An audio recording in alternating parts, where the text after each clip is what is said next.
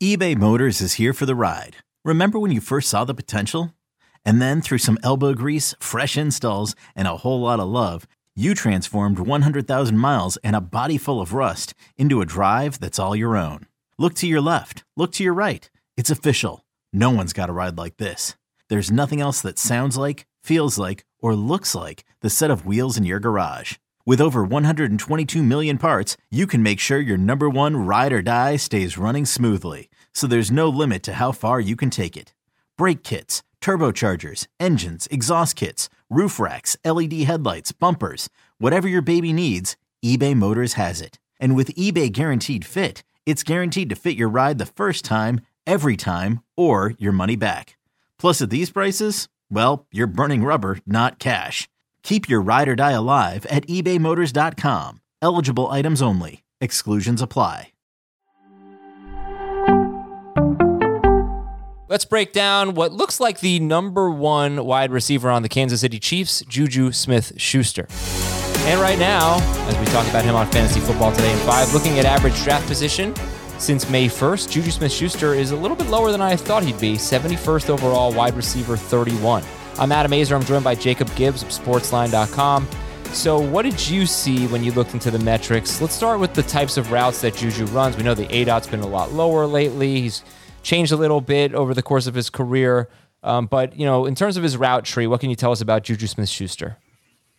Yeah, it's definitely, I think, important to start with the route tree to just kind of contextualize what has happened, because early in his career, this is a guy who's averaging over 2 yards per out run, and then last year he averaged 0.88. Like, it's been really one of the most dramatic drop-offs we've ever seen.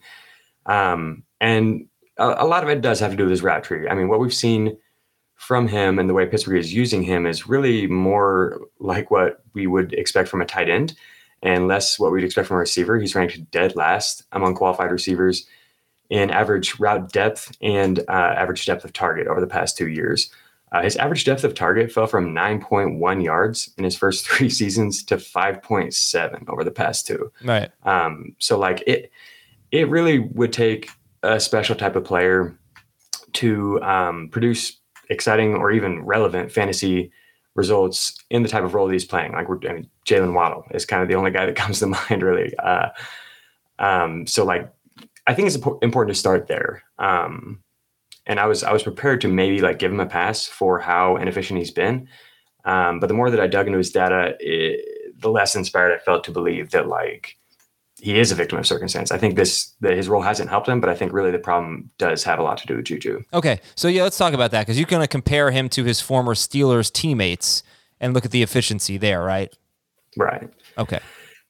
Yeah, I think to get an idea of like how he's performed when he has been allowed to operate outside of this, security blanket for Big Ben short yardage role, I think the most effective way to view that data was to compare how he performed on downfield route running opportunities compared to his teammates. Because like if he's just a victim of circumstance, then he should still be outperforming his teammates at a somewhat similar level to like what we saw before during the more efficient years when he's giving downfield route running opportunities. But that has not been the case at all. So I broke it down into 2 subsets, and it's how Juju and his teammates performed on routes that developed 5 yards or more downfield and on routes that developed 10 or more yards downfield.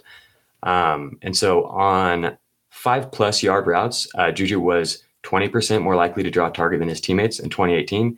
In 2019, that dropped. He was actually 5% less likely. There was a quarterback change. There was a lot of noise that happened there. And then over the past 2 years, he has been 16% less likely to draw a target on those routes than his teammates.